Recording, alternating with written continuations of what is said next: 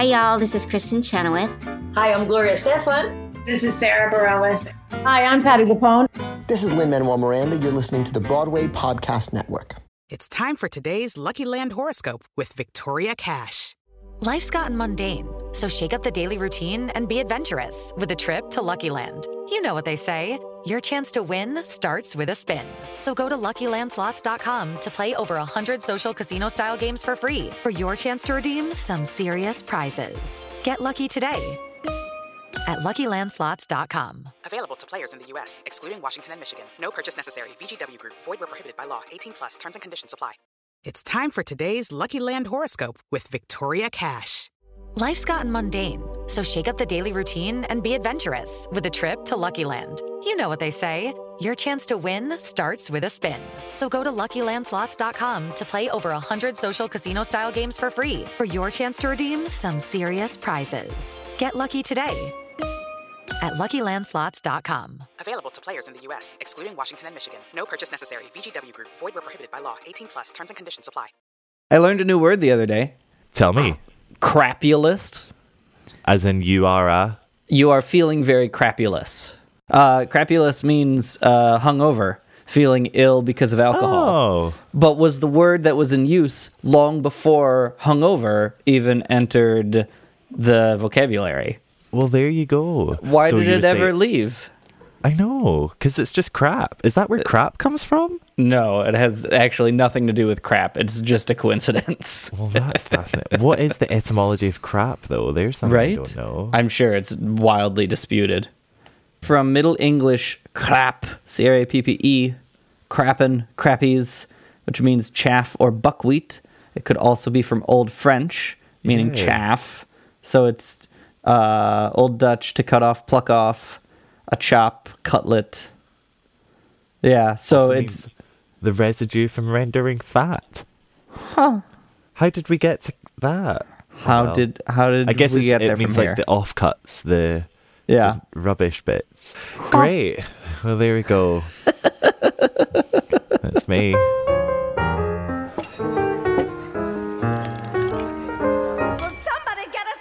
Guess what? What? It's good that we're talking about words. It is good that we're talking about words. Why is that? I believe the answer to that is also the answer to last podcast's trivia question. Oh my God. Whoa! Do you have like morning radio in the UK? And I say that, I imagine there's radio in the morning, but there's a stereotype of like morning radio in the United States that's like, we're gonna wake you up. Oh, it's zany. Boing! Like stupid like sound the effects. WSKID.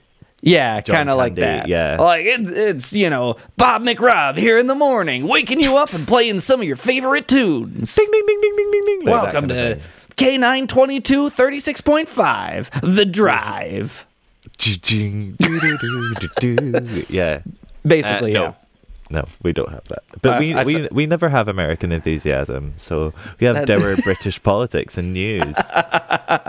See, and we have that can-do spirit of newsboys and billionaire oil barons. Exactly. Our last week's trivia question was this was a tricky question, Jimmy. Yeah. And by tricky question, I mean trick question. Zinger. We got you all. We got you all. This musical was Julie Andrews' last Broadway performance to date. In an unfortunate turn of events, she flubbed on her lines and left stage in embarrassment. What musical? It was not Victor Victoria. It was not Victor Victoria. It was not Mary Poppins. That'd be weird. That wasn't on stage. Yeah, that'd be really cool. What else was she in Broadway on? Camelot. Camelot. Wasn't that either. Camelot. Nope, wasn't Camelot. It was her hugely popular and well-known performance in the 25th Annual Putnam County Spelling Bee. Woo! And the crowds go wild. And everyone at home is like, what? Julie Andrews was in Spelling Bee? Right? Of course she was. She played Barfy. That's Barfay. We listeners, we apologize. Julie Andrews was a special guest star on a matinee kids performance of Spelling Bee. There's great footage of it on like playbill.com. Oh, Yeah. We'll try and put it in show notes. It's hard to find. Yeah, I know that was buried.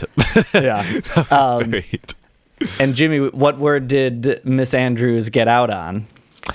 It's would you like it forward or backwards? As she said, and then proceeds to get it wrong. Anyway, They asked her to spell supercalifragilisticexpialidocious, and she flubbed on her lines and left the stage.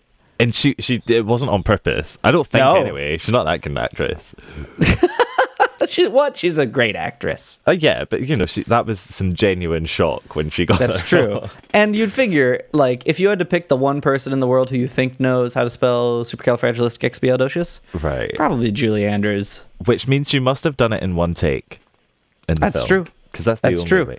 That's the only way. She probably invented that whole song off the cuff when they were filming it. Yeah, she just like make up a word, Jules. Oh yeah, okay. Yeah, there you go. Can And you the say it 1, 2, backwards? 3. Docious, which way? In the Broadway way, or in the Broadway way? No, I can't say it backwards in the Broadway way. That's I can the only say one I can Docious say. Ali XP. See, you got me. No, try it. Docious Ali Expiastic Rupert is how Yeah. Julie says it in the movie, but that's not backwards. That's syllabically backwards. So I think in the musical it is So could like Siliga for the Creepus.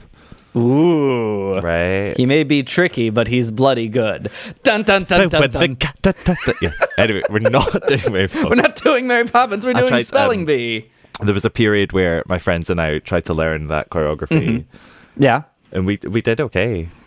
You know, this is, I mean, since we're on a Mary Poppins tangent only briefly, Our first MTI, tangent of the day. Right? I know. We never go on tangents ever. MTI is licensing out Mary Poppins in America. Tremendous. And so it's doing the community and high school theater rounds like nobody's business. Yeah. And there's explicit, it's written into the contract that you can perform the original Super Cal choreography, which is great and interesting because it's like not written in the Chicago contract that you can do the original Bob Fosse choreography. But when you do Chicago, you do the Bob Fosse choreography. Yeah, exactly. Or it's not written in the Les Mis contract that you can do the marching in a triangle thing. Yeah. But everyone does it. Hi, So, peculiar. Copyright and choreography, subject for another day, but... Yeah, I thought that was only something Jerry Robbins did because he was a dick. No, there's all sorts of... Oh, we should have a full discussion about this later, but there's a whole lawsuit about the choreography of Urinetown. Have you heard about this? Really? No. Oh, it was big old bad news for amateur theater. The original choreographer sued some community theater for doing their original choreography, and it went to court, and it came down to what can you and can't you copyright as a choreographer. And that's all I know. mean, actually. I don't remember who won. It is a contentious point, but Yeah, hey, one for another day. one for another day. Because we're talking about Spelling Bee. At the 25th annual Putnam County Spelling Bee, my parents keep on telling me just being here is winning, although I know it isn't so. But it's a very nice, very, very nice, Very, very nice, very nice beginning. So you did Spelling Bee, right? Yes, this is the first show that we've talked about that I've actually directed. What? Hooray. That's awesome. How long ago did you direct it? I directed it in October 2014. Is that right? Yes, it is. Wow, that's like a decade ago. I know time flies really quickly when you're an adult and you get depressed. But yeah, it was my friend and I directed it, and Yeah. it was the funnest thing ever. We did it in like 3 weeks. It was a ridiculous turnover for what we're used to. Yeah. But we managed it, and everyone really enjoyed it who came to see it. It was a little bit rough around the edges, as you can imagine. Yeah. I think it suits itself for that. Yeah, completely. And we wanted to buy into the shabbiness of it and the because you'd never go to a spelling bee in a a county spelling bee that would be hugely grand, all bells and whistles, and look polished. Right. Everything. No, it's in a cafegimatorium somewhere. Exactly. Exactly. Did you?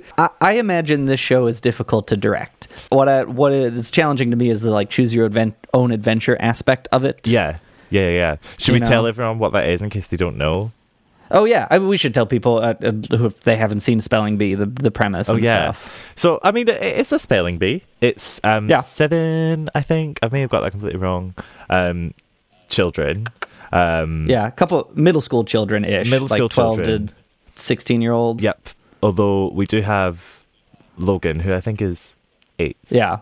And she's the youngest. Played very much by adults. Yes. Exactly. And they, are just competing to win the county tryouts to go on to state nationals. How would you characterize these children?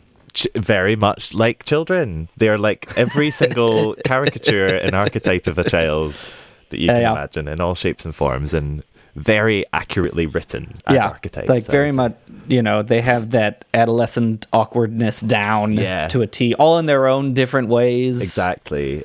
You see the horrors of your 12-year-oldness. Yeah, absolutely. But alongside them, you've also got some equally dysfunctional adults. Who in some ways are more so dysfunctional. Vice Principal Panch and Miss Peretti. Miss Rona Lisa Peretti. Have to do all 3 days. And then you've also got the comfort counselor. The comfort counselor. Mitch Mahoney. Who is working on his community service. He is my favorite.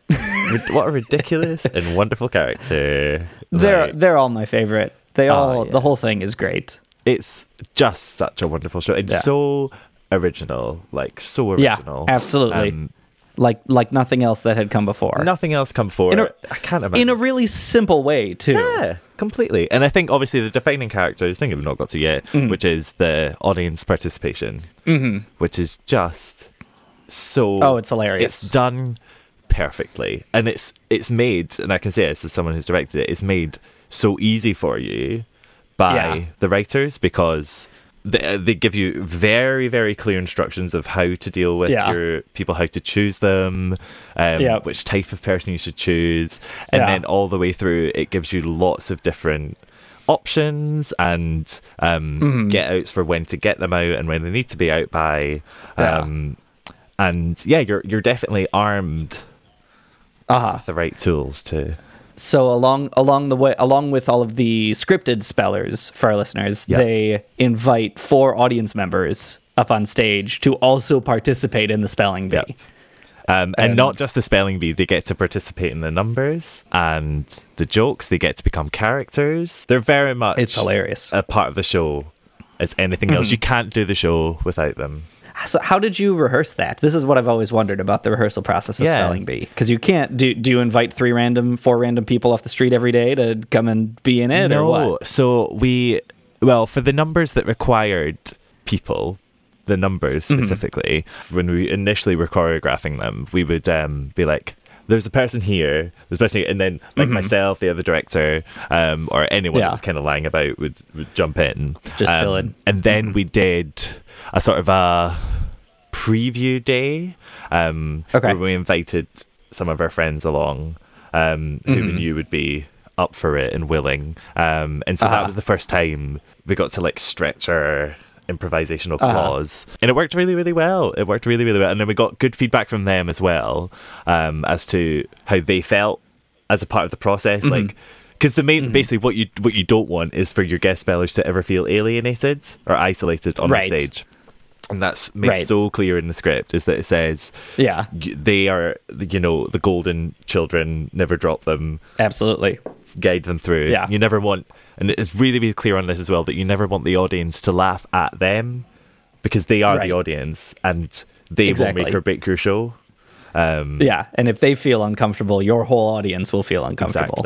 Exactly. So you don't want that. So we got nice feedback from them about the times when they did feel like that, and then we changed them, and it was great, and it was really good fun.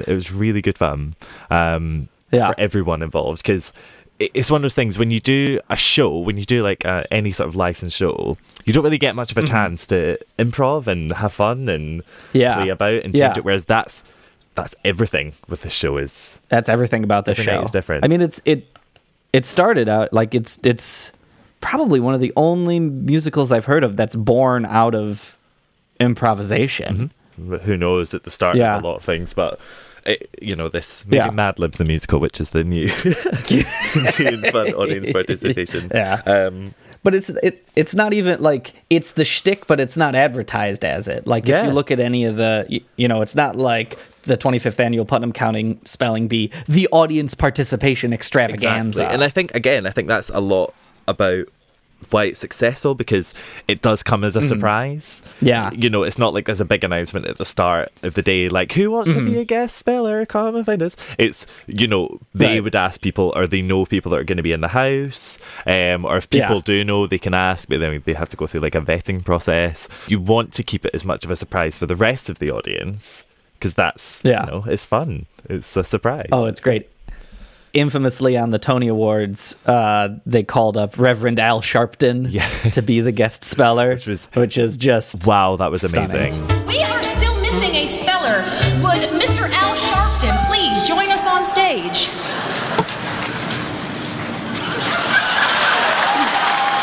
Thank you. Take your seat.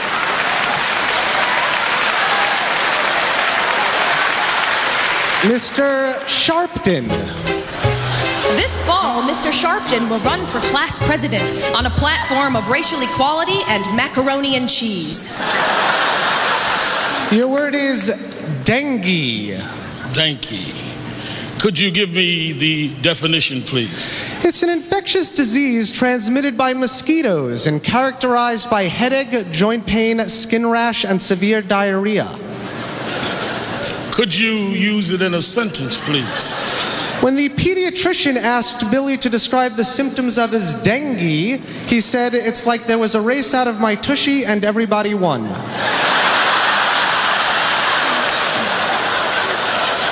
Dengue. D-A-K-N-I-A. You're about 1 for 6. It's D-E-N-G-U-E. That's what I said. And that's a great performance as well, because he's like your kind of dream guest speller, because he gets into it but doesn't steal the shit. He's not like, look at me, everyone. You know what I mean? Which is great. It must be such a fun show to perform in too, because you get that flexibility and opportunity as a performer, as in a well-written character, in a well-established skeleton. Yeah. It's just awesome. Yeah, exactly. It's really, really good. So I just looked at the script for this because I wondered, how do you script something that's so improvised? Right. And it is so wonderfully leading, and is like, here's how, because they're in the story, if you haven't seen the libretto, you have to get all of the guest spellers out by a certain time, but you don't want them all to be gone right away. And so you have to structure the words they get and the times you call them up so that most likely they're going to win or lose, and you can keep them or get them out. It's so great. Smart, isn't it? Like it feels like science. And that's the thing is, we were so lucky that the people playing our Rona and our Panch were so good, and they were so on it, and they were able to really judge the spelling ability of each person, and because a big part of it as well is working out, well, who do you want to keep to the end? Right, who's going to be fun throughout the whole thing? Because the longer they stay, the more they obviously get involved in, and then also they need to be able to take the rip out of the guest spellers as well when they call them up, because they do it in very typical, for those of you who haven't seen it, they kind of bring the guest spellers on in very typical Spelling Bee fashion by giving a brief blurb or interesting fact about them, which are, again, all completely improv. The book gives like a nice list. Let's say that you have a completely bald head. Okay. Naturally. So it would be like, Mr. Musical Mash is recovering from head lice. Do you know what I mean? Things like that. That's a funny one. Or they've got like, for someone wearing flip-flops, Ms. Musical Mash supports the Democratic Party by wearing her flip-flops. Do you know what I mean? Yeah. It's wonderful. And whenever they, in the stage directions for the thing, have a moment for improv, they're very insistent that the improv be short and sweet and not take center stage, which I think is one of, I live in ground zero for a lot of improv. Chicago, the second city, and then every other improv community that's ever birthed. And that gets a little trying at times. My friends and I have a joke, friends don't let friends do improv. And one of the things I think that can get difficult about it is it calls attention to itself. It gets very like self-indulgent quickly, which makes me feel uncomfortable as an audience member. Doesn't? Right. And Spelling Bee avoids it wonderfully. Yeah, exactly. And it's one of those things as well. If you find that you do have a guest speller who is taking the reins, then that's when you're just like, you crack your knuckles and you're like, what have you done? I did see a production where the cast got blindsided, which immediately made me feel uncomfortable as an audience member. They were on person number 2. It was clear they needed to keep them in. Like they were going to give them a word to keep them in no matter what. And so they said, your word is to, which is a good one to either keep in or get out. And then the audience members have to, what is it? They ask for a definition. And they said, I don't remember what they said. It was something cleverer than a to. And then they asked for a sentence and they were like, I would like to have 2 ice cream cones too, Sally. Amazing. And then asked them to spell it. And it was clear whatever spelling they were going to give, they kept them in. And the lady went TWUO,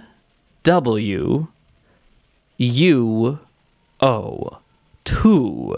And they have to get her out. That's not how to spell any of the words. Gosh. And they rolled right with it. Paunch hit the bell. They sang goodbye. And then they struggled on through and, skipped the next one. But it was, you could see on all the cast members' faces, like them break for a second and be like, shoot.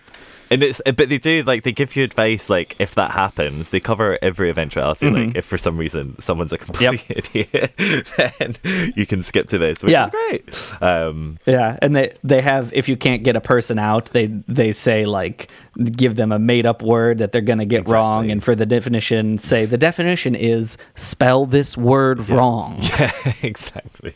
Because I was lucky enough, when I saw a production of it, I got to be a guest speller. Don't put me as a guest speller. I'm an attention seeker. Big mistake. But no, I had a lot of fun. I got through to the end. I'm a good speller, right? Right. And I think I spelt one of the words that they didn't expect me to spell. And so I got to stay on. But it was so much fun being a guest speller because when you're sitting there on the bleachers, like the cast are always interacting with you. There's always something going on. They're always in character, so it's like you just get a completely different show. It's not like you're just sitting there waiting about watching the audience. You still you fully get to be a part of it. You still get a show, which is so enjoyable. It's great. Should we talk a bit about the music? The music for this is beautiful. I mean, William Finn, Bill Finn, right? Oh, he's fabulous. Good old Billy. Yeah. He's so good. He's got a different feel that still, I feel like, fits in a lot of the contemporary musical theater scene. I think Spelling Bee is one of, like, his most vanilla of musicals, too. Yeah, to be honest. It's certainly not as... Well, it's certainly not as autobiographical. That's true. What he's kind of known for, is like Bill Finn writes about himself. Even, if you compare it to any of the falsettos, it's not as... in your face, right? You know what I mean, there are obviously some in your face moments, but it's certainly, I would agree that it is a lot lighter. He I think throughout all of his music, definitely in Spelling Bee, he doesn't patronize his audience with the music. Nothing is like simple. I don't think he repeats much of a chorus throughout the whole thing. I mean, maybe Pandemonium, you hear goodbye 12 times, but even then, each goodbye is different. Like, exactly. He's not, he's not a 32-bar song kind of guy. Not at all. And that's the thing, is like, for a musical about kids... it doesn't ever feel like a kid's musical. Do you know what I mean? It's not a song that any kid would ever sing. Right. The music's really tough. Like, it's really difficult to learn, really difficult to play. And that just works. Do you know what I mean? Because, like you say, you don't feel patronized. Yeah, no one feels dumb in this musical. People feel flawed, but no one feels simple or stupid. Yep. And he's such a great lyrical genius. Like, in a completely different way to Mr. Sondheim, but just he's got sass down to a T. Oh, yeah. Like, there's no one that writes like sassy music. Yeah, better than William Finn. The like sarcasm and the edge to all of it. Yeah. Well, I say Sondheim's really good at writing like cynical stuff. Mm-hmm. I think William Finn's really good at, I don't know, sarcastic. Do you know what I mean? And together they, cover the whole, the whole wealth of that. There's a lot of thinly veiled subtext throughout all of this. And it takes you on a nice ride too, because it sets you up with like, you know, oh, these simple middle school kids. This is going to be a nice free-flying musical. And we get real deep into some real big problems that they all have in their lives. Right. And it never feels out of the blue. It never, like, it definitely hits you, but never in one of those, you know, deeper songs am I like, where did this come from? I'm like, okay, I understand. The thing that I absolutely love about the show, and this is something that we really wanted to bring out in our production for sure, is basically the kind of world of these spelling bees and all of the different pressures that kids are under for various reasons. Have you ever seen the movie Spellbound, the documentary? I feel like I've seen parts of it, but I have very little memory of it. It's very much like it. I mean, it looks like it's one of those. Sugar, I've forgotten his name. What's the guy from Spinal Tap? Christopher Guest. Christopher Guest, there you go. So yeah, the documentary feels like a Christopher Guest movie. But it's not, and that's when you get scared, because the characters and the parents and everything are ridiculous. So basically it follows I think something like 12 different spellers who are going for the US championship, the final. And you get to see their families, a bit of their life, of like why they got into spelling, what they want to do when they're older, and it's literally it's weirdly not inspired by Spelling Bee. I think Spelling Bee came after, but there's no link between the two of them. Yeah, other than they're about the same phenomenon. It's the exact same thing. And you get to see all of these exact same kind of archetypal children. Yeah, and I've watched Spellbound ages ago, and then when we decided to do Spelling Bee, I was like, right, we need to watch this because this is the reality of it. If we want to find any truth in it, we've got it right there. Yeah. So I really recommend anyone listening goes to watch that, because it's really kind of scary. It's like stage mom phenomenon and stage kid phenomenon, but they're not. As you like take all that without the even little bit of social adjustment that I think stage kids get. You know, they're nerds and awkward kids, and then the parents of nerds and awkward kids. Exactly. But then it's one of those ones, like the girl that wins it is wonderful, and she's so well-rounded and lovely, and it takes her completely by surprise. And she's just the sweetest thing, and she's so like Olive, but maybe has a few more friends than she does. But just in that sense of like wide-eyed innocence, which is lovely. And they've got their parfait. They've got the chips Latino. They've even got the Leaf Coney Bear in there. Like, that's fantastic. It's amazing. Yeah. So yeah, you have to go watch it, because it's unlike anything else. And it's just that reality. Like you know how in Best in Show, the like Weimaraner parents, like dog owners, the ones that go like absolutely mental, and the dog ends up going crazy. There are parents like that who are not as frantic, right? Thankfully. But still, there's a reality to it all. Equal pressure is going on those kids, and it's so scary. But I think William Finn brings it out so well in the show, and so subtly. Absolutely, yeah. It's never like as you said, it's not in your face, but it's not. You can't ignore it either. You know, no. This is not a show you can fall asleep during, I don't think. No, not at all. Because that's the thing, is he hooks you in with all the comedy. Yeah. And then suddenly you realise you're crying, and you're like, wait, what? You're like, what happened? Why is this happening? Because I think, let's just talk about the I Love You song. We always knew you were a winner. We saw it when you smiled. Start from the beginning when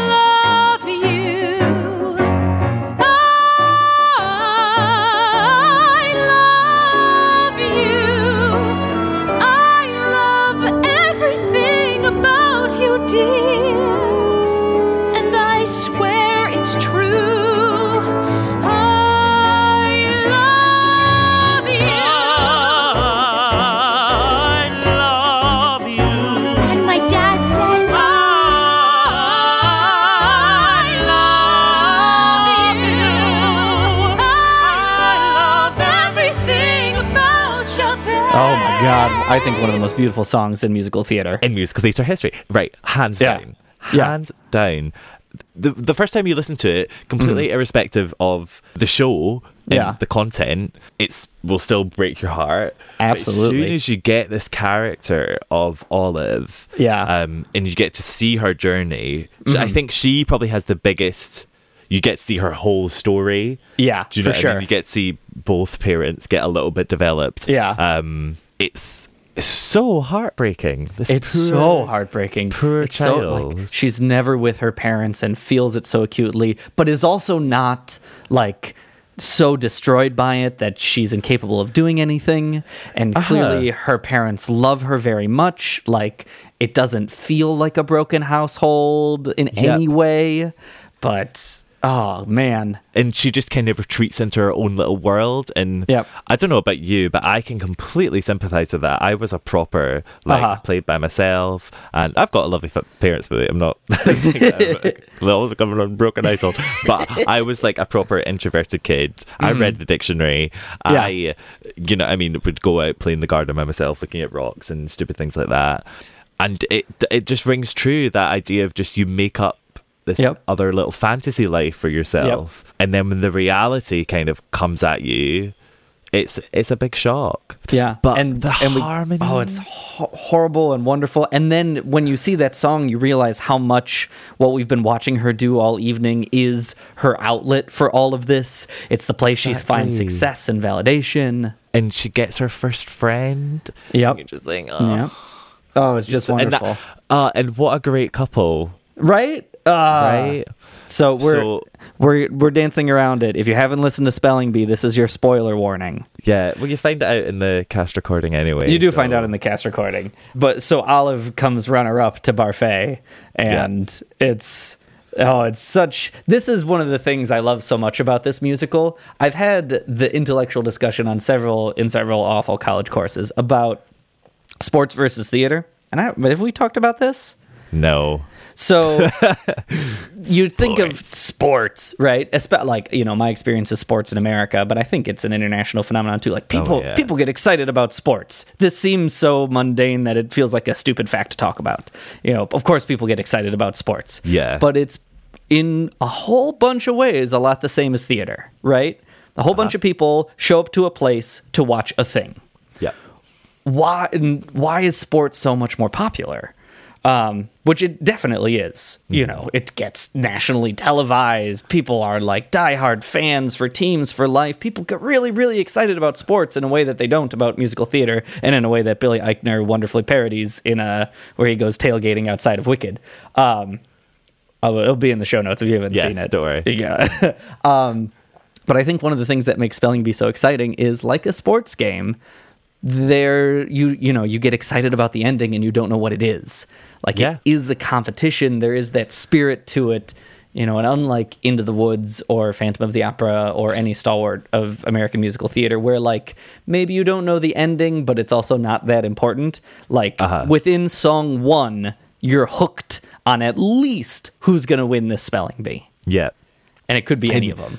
And that's it. It's like you pick your favorite. Yep. From the start. Do you know what I mean? Yeah. Like the opening number is like them vowing for your... Yeah. Who do you think's going to win spelling bee? Because they're all flawed. They're all weird.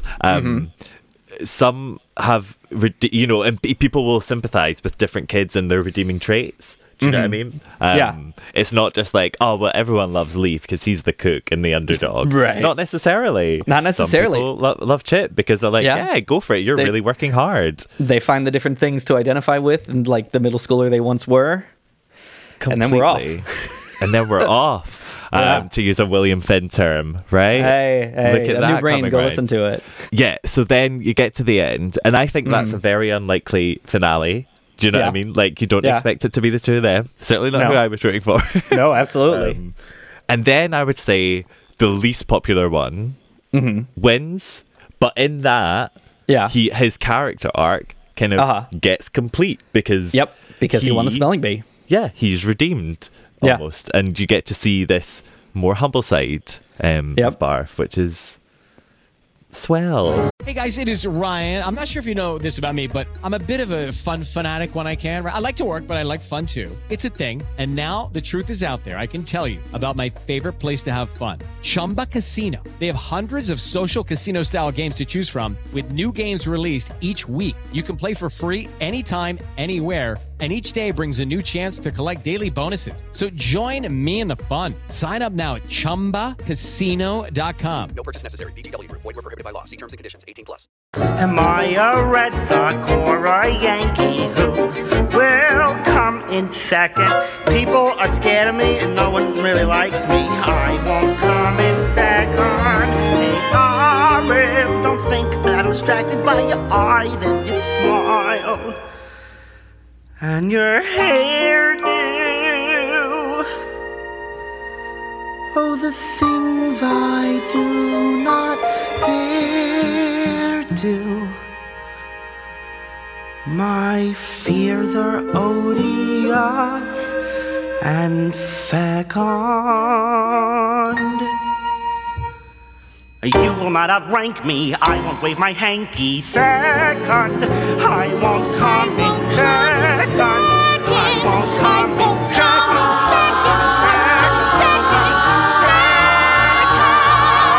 So this is a question I've had. And before you tell me which way you made, I gotta bring our listeners up to speed so they can make a decision in their mind.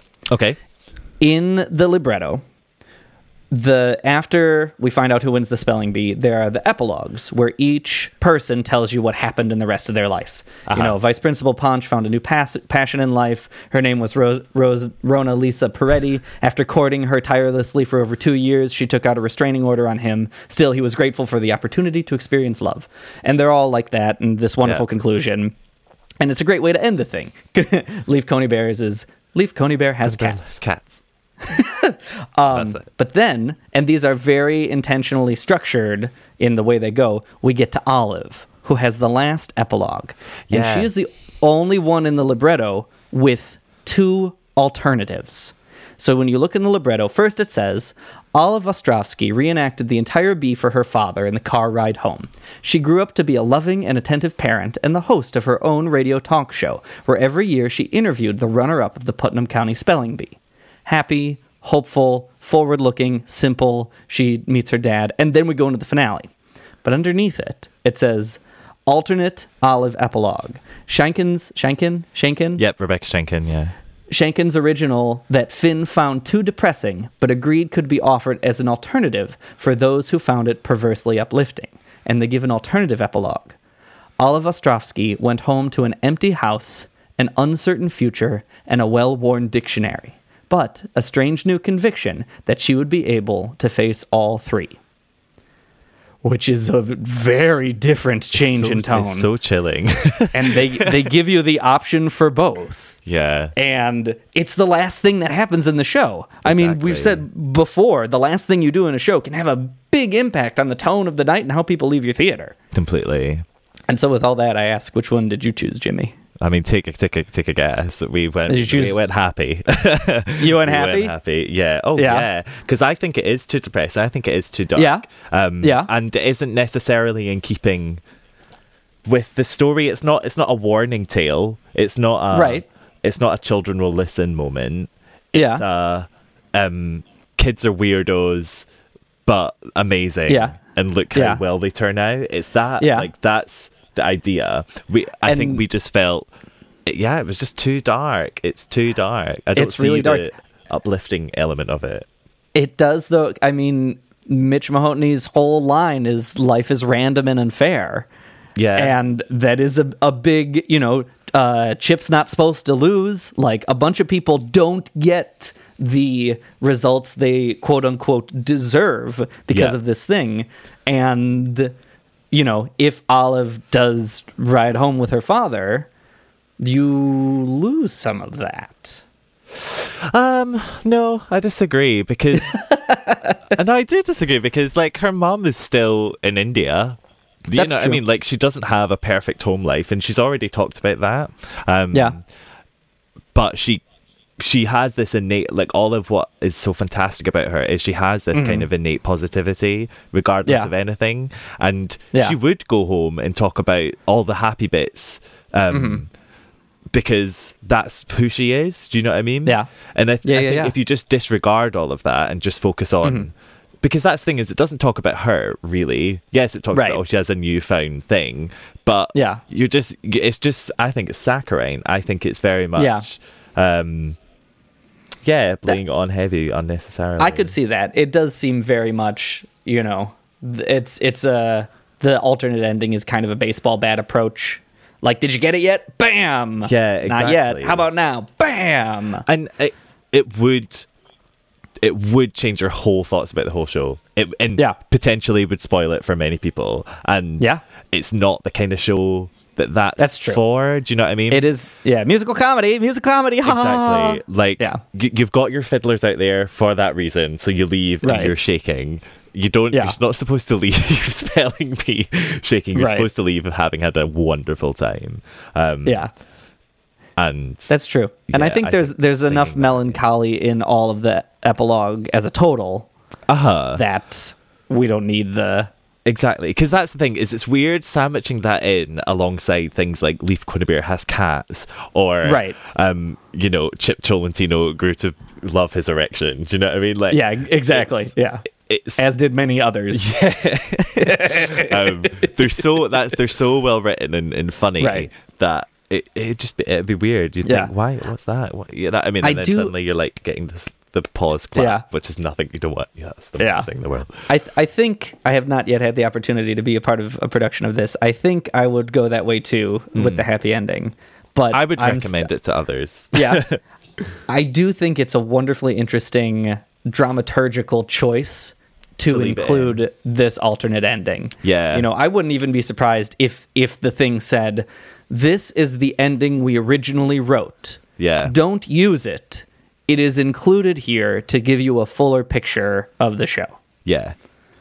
Like, it feels almost like that sort of thing. Everything's great. I don't know. No, it weirds me out, even just thinking about it. It's just like... it makes you uncomfortable. Poor child. Speaking of being mistreated. Uncomfortableness and alternates provided in the script, I know what you're I assume you included... We're gonna say the word erection a bunch of times now. So if you're listening with your parents, maybe in the car, maybe this is the part to skip. Exactly. There's a song in the No, you shouldn't. Erection. Everyone gets an erection. We all get them. Well, about half of the population, give or take, gets an erection. Well, technically, females can get them too. If you're still listening with your mom, now's the time to turn it off. Right, sex ed with Jim and Tommy. So they give this alternative for the song "My Unfortunate Erection." There's alternate lyrics called "My Unfortunate Distraction." What do you think about this? Oh, I just think it's stupid. I understand why it's there, right? Because that would be the make or break at your, you know, local community church hall, and they say, "What do you talk about erection? You should be talking about that as a child." Right. There were no children here. It's not, you know, I mean, you don't, it's an erection. Well, and like, literally, you know, it's a kid singing about it. Clearly, this is an experience that a lot of people have gone through. Like, there's nothing, you know, but I always wonder about things like this. Where the push for this came from. Like when we talk about Sondheim's boulderized lyrics for Sweeney Todd. Is this Bill Finn being like, we should include this? Or is this MTI being like, you know, one of our top audiences is high schools and you got to rewrite this? And he begrudgingly includes it so that they can market it to these schools. But I feel like if that's a change you're making, you shouldn't be doing this show. Yep. Well, so did you get the preamble to it? Yes, and it's wonderfully written. From Will Finn. Exactly, because he is very much like, you shouldn't, like, like, don't use it. Like, he's actually pretty much says, like, if you're using it, stop it. Yeah. You know what I mean? I love he's like, note whatever lyric Chip sings, he is singing the song while throwing candy into the audience. If he throws enough candy at a school, the audience will be screaming so loud that it won't matter what lyric he sings. For the record, the original is funnier and more to the point. Use it if at all possible. Like, he does not beat around the bush. exactly. It's, you know what I mean? He's not talking about going and having sex. He's Right. not like, it's not can't keep it down. Yeah. Which I would say is a lot more risky. And thankfully there are alternate lyrics for that one. Yeah. But it's, yeah. Oh man, the world of alternate lyrics and musicals. Have you ever heard the... Oh, you talk about Avenue Q? I was going to talk about a chorus line. It has my What are favorites. the alternate lyrics in the chorus? Like? Think through it. What's the song you can't sing at a school? You'll get there. But I can't remember there being an alternative. There's a whole bunch. Instead of tits and ass, they say this and that. I've heard that. That wasn't in my script. There's also boobs and butt. I don't know if any of these are approved, but they're all ones I've heard of schools they're doing. not. They're not in the libretto. That's really interesting. Yeah, and they're not in the libretto. And I think that one is more risque. I think there's no reason to rewrite it, but I think it's more risque than My Unfortunate Erection. Yeah, I mean, erection isn't a bad word. Tits isn't either, but I can see why. Right. It's I mean, closer to being a bad word. Like erection is clinical. Yeah, subject-wise, in a chorus line, she's talking about, you know, improving her body surgery. to land men and roles. Like, there's something more adult about that than my accidental erection. Yeah, but then it's one of those things. Like we've talked about this before, but don't do it. Don't do a chorus line. Right. Like, exactly. Like, because read the show beforehand.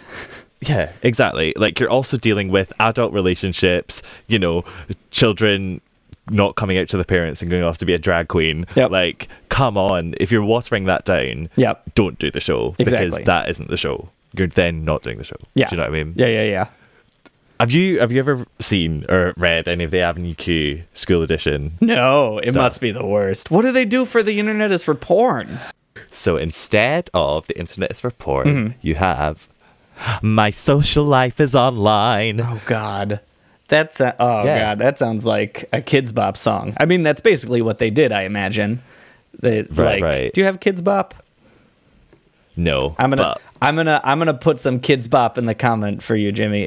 They take popular songs and re-record them with adolescent voices and entirely censor them. My favorite is the Kids Bop version of Thrift Shop by Macklemore. Right. You know the line in Thrift Shop where they go, "Smells like R. Kelly's sheets." Psst. Yep. It was 99 cents in the Kids Bop version. Walk up to the club like, what up? I got a hit song. I'm so pumped about some clothes from the thrift shop. Ice on the fringe, it's so frosty. The people like, hey, the guy on the marquee. Rolling in super deep, heading to the mezzanine. Dressed in all pink, set my gator shoes, those are green. Draped in a leopard mink. Girl standing next to me. Probably should've washed it. Smells like my baseball cleats. But hey, it was 99 cents. And then it goes, boing!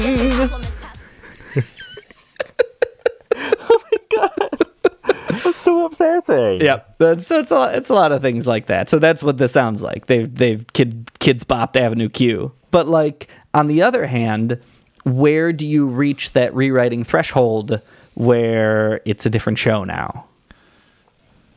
Right. And I think with Avenue Q School Edition, it's a different show now. I think what's the point in having Trekkie Monster if he isn't round the clock jacking off? I all think the time? in Spelling Bee, if it's My Unfortunate Distraction, you've taken a lot out of Chip's character.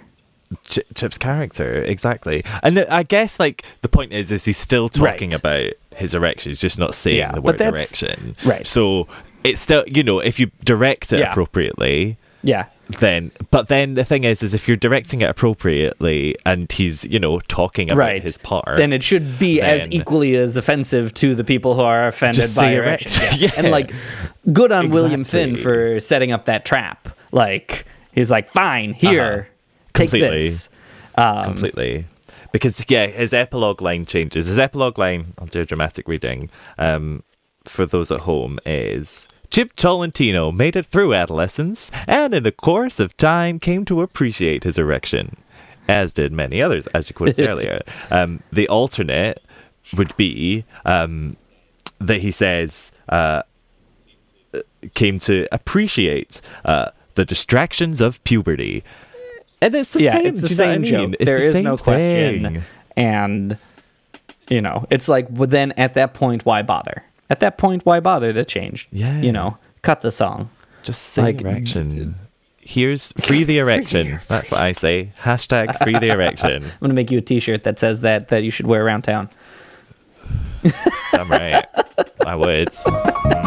Anyone for brownies, anyone for chocolate chips, anyone for anything that isn't dated. How could I have been eliminated? You wanna know how? You wanna know how? You wanna know why? My unfortunate erection is destroying my perfection. It is my recollection that everything I once did, I did perfectly. Last year's champ defeated because of Marigold Coney Bear. Because there's something and not a thing between us. I don't blame my brain, but I do blame my penis. My unfortunate protuberance seems to have its own exuberance. Anyone for M&M's, delicious and appropriate. Anyone for chewy goobers, expensive. Anyone for buying the shit that I'm selling, because my stiffy has ruined my spelling. Erection, my unfortunate erection. On the subject of spelling bee being as well, the spelling bee late nights. I got that on my notes too. Adult performances. Yeah. I love this idea. It's the best. Oh, man. Because it harks back to it being an improv show. Do you know what I mean? Yeah. And it totally just being like, hey, let's just go have some subversive fun on Broadway. Yeah. Do you know what I mean? When So can you it do was that nowadays? It was originally like one night a week, maybe. I think, was it even that frequent? Well, I seem to recall at the very least, you didn't know if you were going to attend an adult night of Spelling Bee or not. And then on a certain night, the cast would absolutely make it the most dirty, raunchy show you have ever seen. Yeah. Which is hilarious. So funny. And particularly because of the show that it is. Like, right. Yeah. So good. It's but so again, good. it goes back to my, like, you know, that's what makes this show exciting. What makes it like a sports game. You don't know what's going to happen. Exactly. And I think that's why, you know, it did do so well. To be honest with you, I was surprised it closed as early as it did. Not that it closed particularly early, but just that it closed. Do you know what I mean? Yeah, exactly. Because it's one of those things, even if it's the eternal thing of improv, even if you've seen it once, you go back, you see a different show. Mm-hmm. Do you know what I mean? Yeah. Every night is different. Yeah, it played for 3 years on Broadway and maybe a year off previously. I think it was a year, yeah. Like a 4-year New York run. Yeah. And I don't know, I just feel I would happily go watch Spelling Bee now, even though I know it inside out and all that. I would happily go see a performance of it because you don't know what you're going to get. You don't know what you're going to get. Every production is different. There's parts written into the script that say, like, you know, include local jokes, include topical jokes. Yeah, please exactly. update this. Because that's a big part of it as well. Because our person playing Logan halfway through gives a speech. Because Logan is a sort of political activist, even though she's 8 years old. She's got 2 gay dads and she's very for rights for everyone. And yeah, she gets to deliver this address basically. So our one was about Lady Gaga. And like feminism. And it was very good. She wrote it all herself. She was fantastic. Had a great Logan. That's fantastic. Kate, if you're listening, hi. She won't be listening. Hi, Kate. Sorry that you're not listening. Yeah. But it's such what a great opportunity for actors to be able to, you know, they're great, big themselves a little bit. Big meaty roles. No one is one-dimensional in this show. Not at all. It's very, you know, even the original production was cast with, what was that phrase I used? Intentionally racially diverse or whatever. Yes. BAME? Yeah, there are a lot of BAME roles in this that could or could not be, and then they took the choice to, you know, not whitewash the whole show. Exactly. Which is great. Like, just a bunch of wonderful choices made for this show. And do you know what? That's a great point to talk about, because that was something that we found really challenging. So as kind of multicultural as Edinburgh isn't really, the musical theatre scene is very, very difficult. You did not have your kind of pick. Yeah.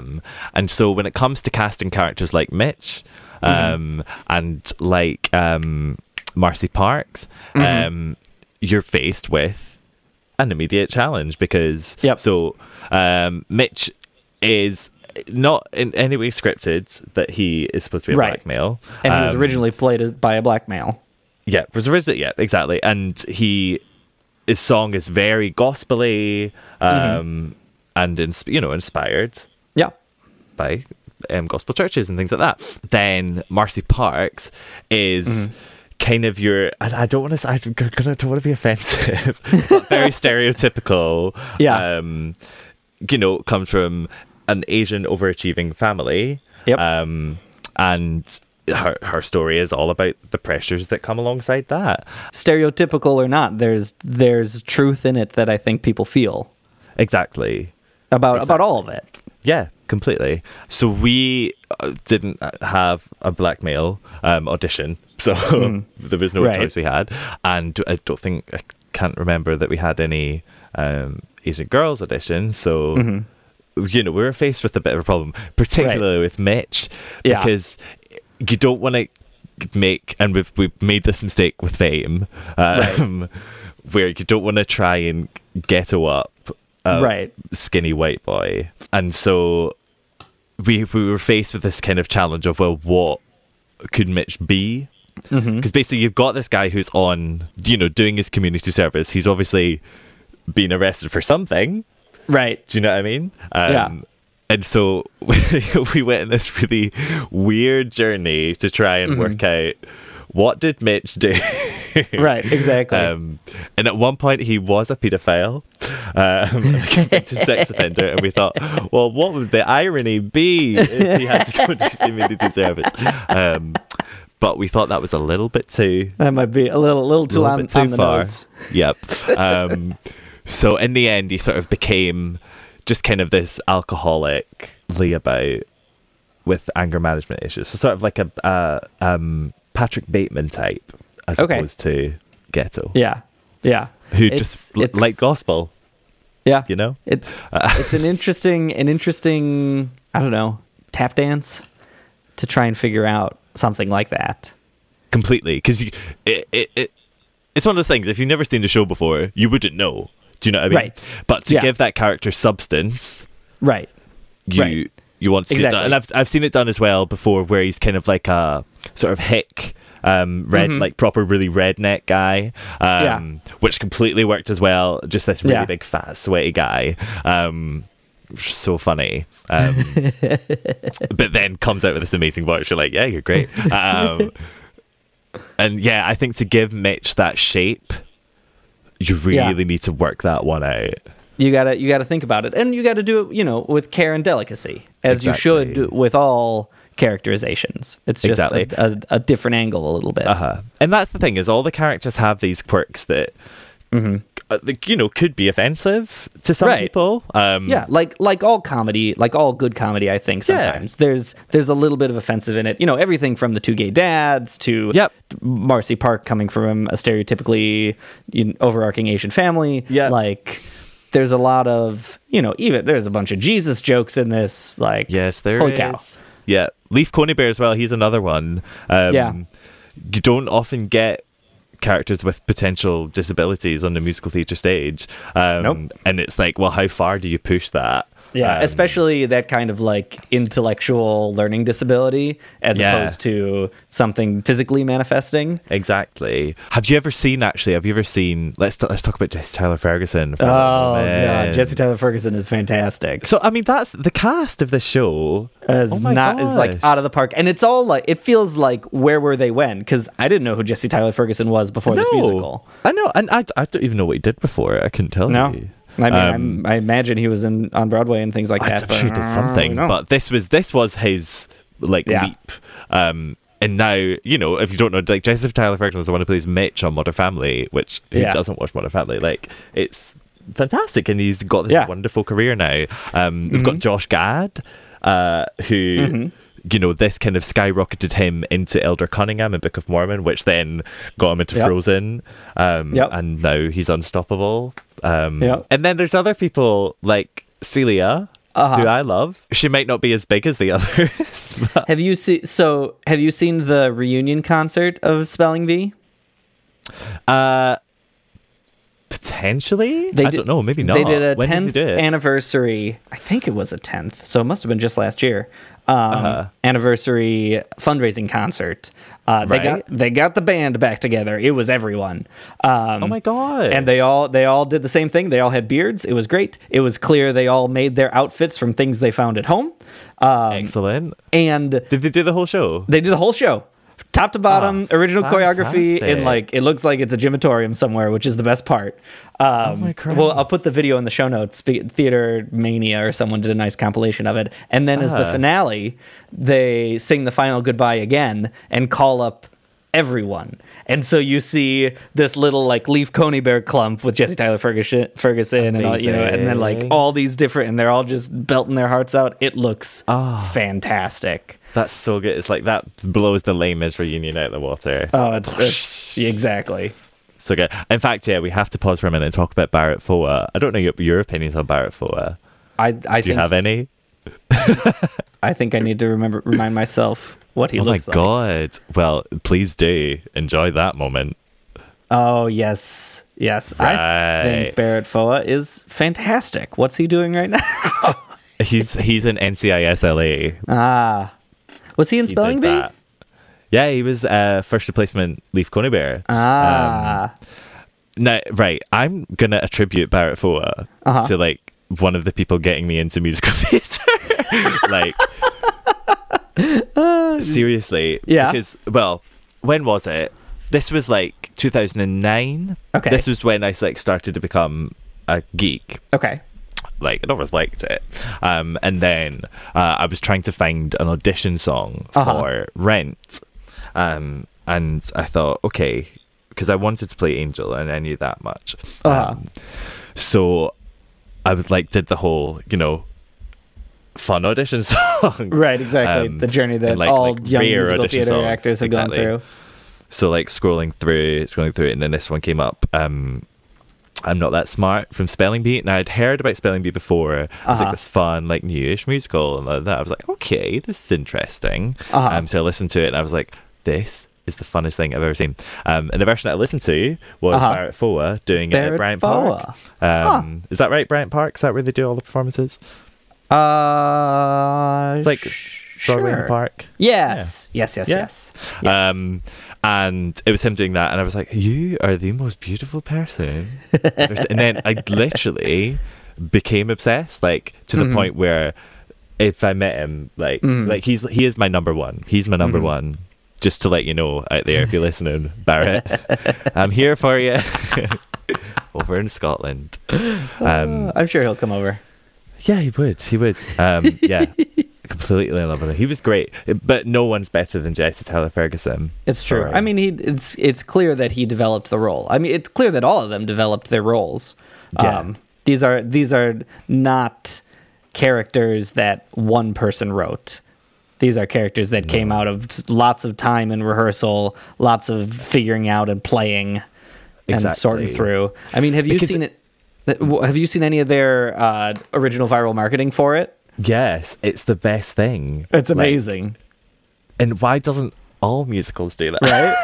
I love you know what I mean? There's a whole video of Jesse Tyler Ferguson as Leaf Coney Bear. It's called Leaf Coney Bear Has Cats. Yeah. And it's about how he makes little capes for his cats and sells them.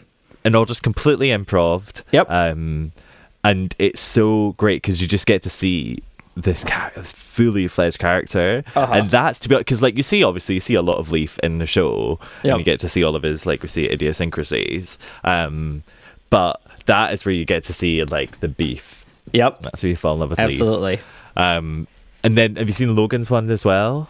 It's been a while because she does one where she is like trying to hold her breath because she's so competitive, and so she's like trying to. So she's in the bath in all of her clothes, of course, and she literally holds her breath, and it's like this weirdly like awkward thing, because that's the thing about Logan is she's so highly strung because her dads are like show dads, and really push her, and she's inhabiting all of this and becomes this like firework little child. And it's really, and that's the thing, like that's where it starts to get dark. yeah Do you know what I mean? Like a little too real. Yeah. And to be honest with you, like in our production, obviously it's not, I've seen varying degrees of good Logans. Yeah. But in our production, like Kate was so fantastic. So to give you another name check, Kate. Jesus, right? It was so fantastic. But Woe Is Me. Yeah. So, but Woe Is Me reprise ends up becoming the most heartbreaking moment in our show. Yeah. Like, because we were like, I love you song. That's it. That's the weight. Right. You know, nothing else is going to top that. Yeah. This comes along. And you're like right in the gut. Oh my God. Yeah. Because that is the number that shows you like the cruelty. Yeah. The cruelty aspect. Yeah. Because Logan's kind of the only one.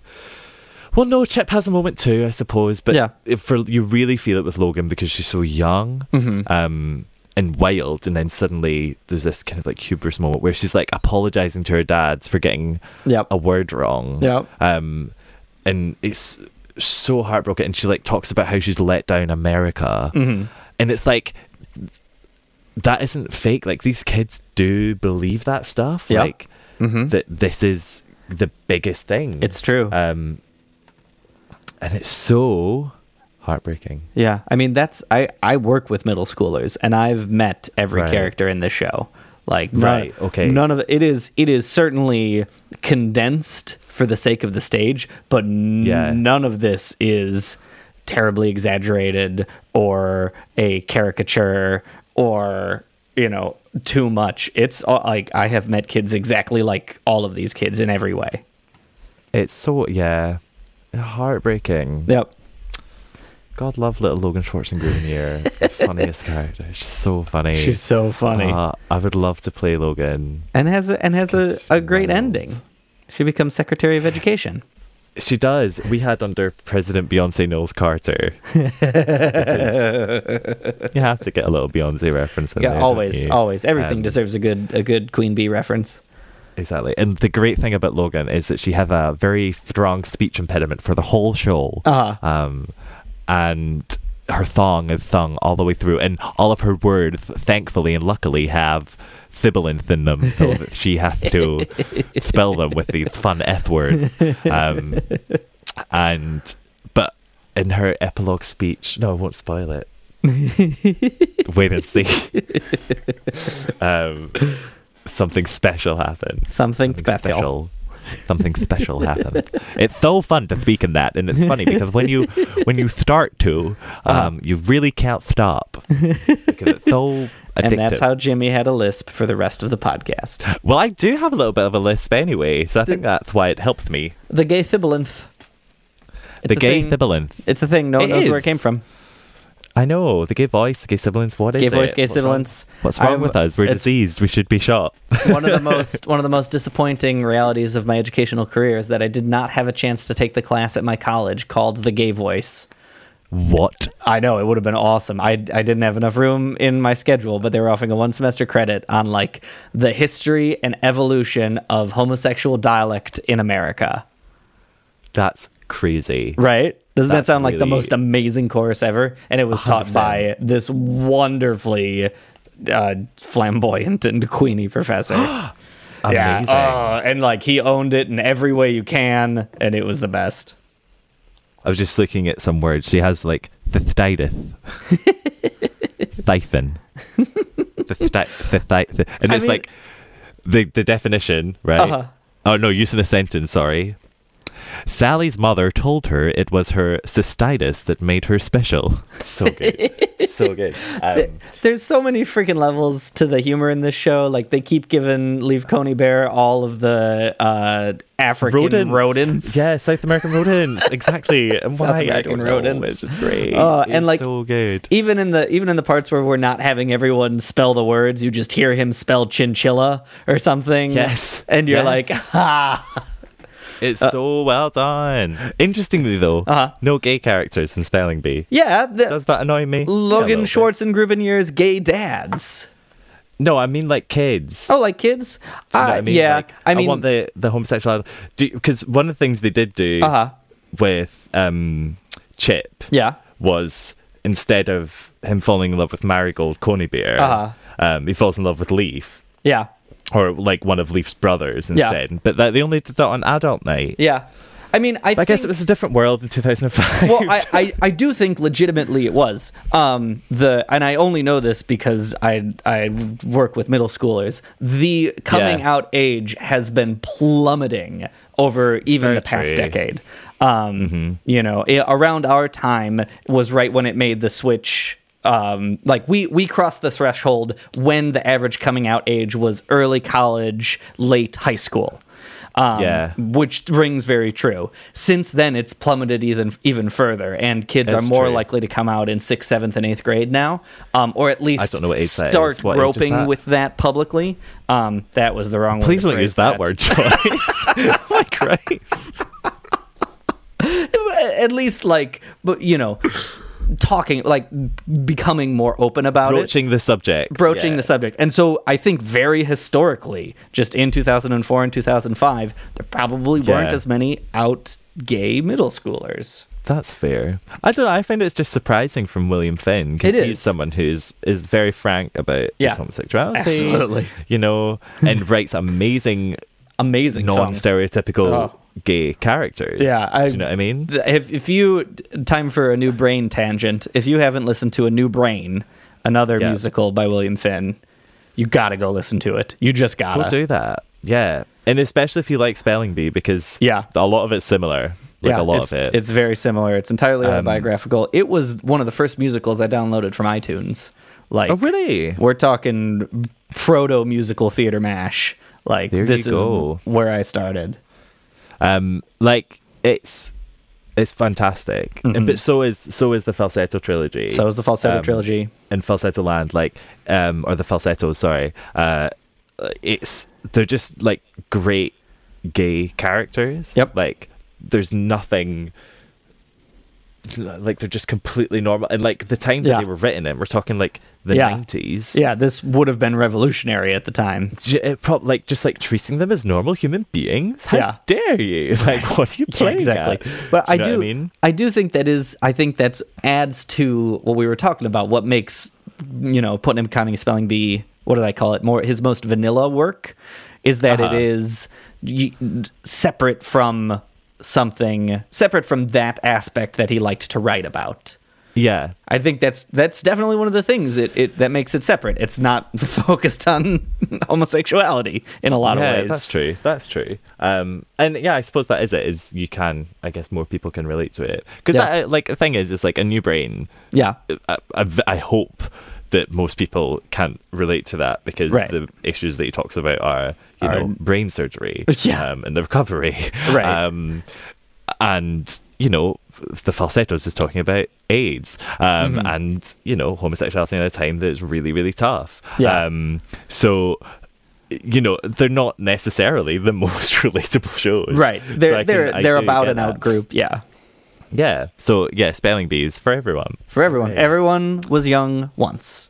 Oh, that was what. Actually, do you know what? What? Do you know what? What? I do love spelling. Yeah, you do? I spell recreationally. Yeah. Like, we don't have spelling bees in the UK. If only we did, because that's how I would make my money. You know, that's crazy, Jimmy, because that might be something we have in common, except I misspell recreationally. Well, there you go. Together. We are at a zero net sum. Yeah, exactly. And that's the way it all should be. But But let us know. Do you like spelling? Have you ever won your state spelling bee? Or are you like me and you hate spelling and you do everything you can to avoid it? Pick a side. I didn't even tell you the word I got out on in 6th grade. Oh my God, what was it? Waffle stomper. What, as in WAFFLESTOMBER? Yeah, waffle stomper. I don't know if there was an E. I mean, what the hell is that? What the hell is a waffle stomper? It's a kind of shoe. Does it have a shape of a waffle underneath it? It does. Any kind of shoe with a bit of a, like, that looks like a waffle on it. On the bottom. It's literally just waffle stomper. It's literally waffle stomper, but I thought it was WAFFLSTOMPER. Wow. And I got out. They reference it in Doug. That's interesting, isn't it? It's like a hiking boot. It is like a hiking boot, yeah. Amazing. Yeah, you stomp your waffles with it, which just sounds like an Urban Dictionary thing. Oh my gosh, I forgot the best reference to put in the show notes of all time. The funniest spell, because that's the thing, if you go on YouTube and you just Google, if you go on YouTube and Google, right, that's the same. And then when you're done being a grandmother, yeah, shut up. If you go on YouTube and you search for like funny spelling bee moments, like you'll have the time of your life and you'll get lost because they're all great. But the best one I'll put in the show notes. I won't spoil the word for you, but the kid is the cutest thing on the planet. He's so cute. There's loads of them. I'll put a couple in because they're so great. Awesome. But yeah, enough about spelling bee. Enough about spelling. Let's talk about next time. What we're gonna do? I actually legitimately don't know. That's not true. Neither do I. Well, yeah. Technically, we do know. We do. Jimmy's got the question for us. The trivia question. It's my turn to read it. So sorry if you're American and you've never actually understood a word I've said. This is where you're gonna get thrown up. Okay. So you ready? Are you ready? I'm ready. Great. This musical is one that we've never listened to before, and it's based on a book that neither of us have ever read. But we've still obviously managed to find some trivia. So the question is, the person who famously never sang as Eliza Doolittle in My Fair Lady played the title character of this show in a 1956 film adaptation of this book that we've never read. What? What could it be? What? I'm excited. We get to listen to a thing we haven't heard before, Jimmy. I know, and admittedly, we just did a sample, and already I'm more excited sold. than I've ever been. Immediately sold. So, like, it's brand new across our radar. It's great. Apparently, maybe. Who knows? Yeah, I know. Who knows? We listened to a minute. Maybe we found the best 30 seconds in the whole thing. Of the whole thing. Hopefully not. Hopefully not. Okay. All right. That. Woohoo. Another day. Another musical. Yep. We don't get any dollars, sadly. No, you just got. You're on the pound or the euro? We're in the pound. Yeah. See how sterling. Amerocentric I am. I know. That's fine. It's fine. Some shops will take euros.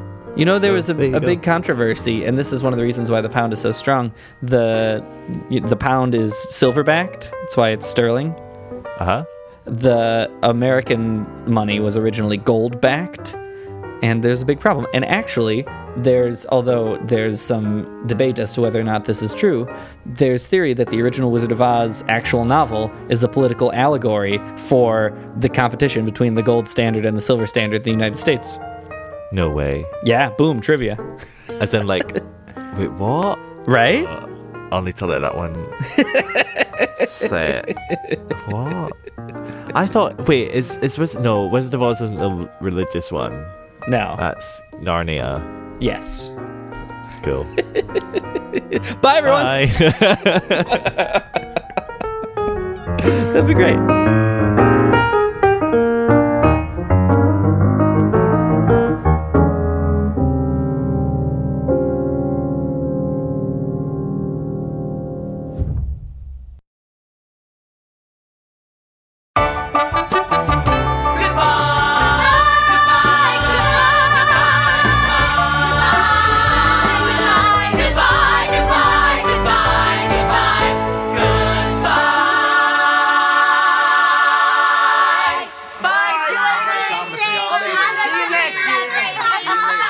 That's me. How do you turn this off?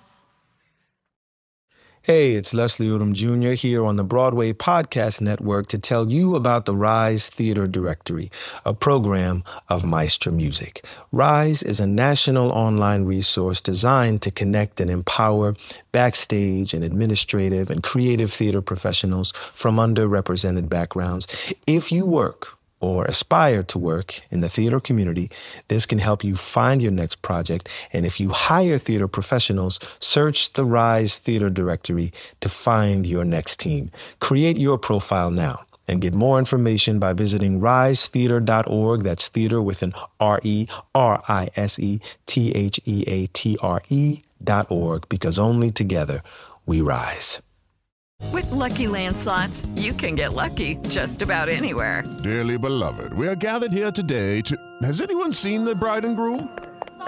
Sorry, we're here. We were getting lucky in the limo and we lost track of time. No, Lucky Land Casino, with cash prizes that add up quicker than a guest registry.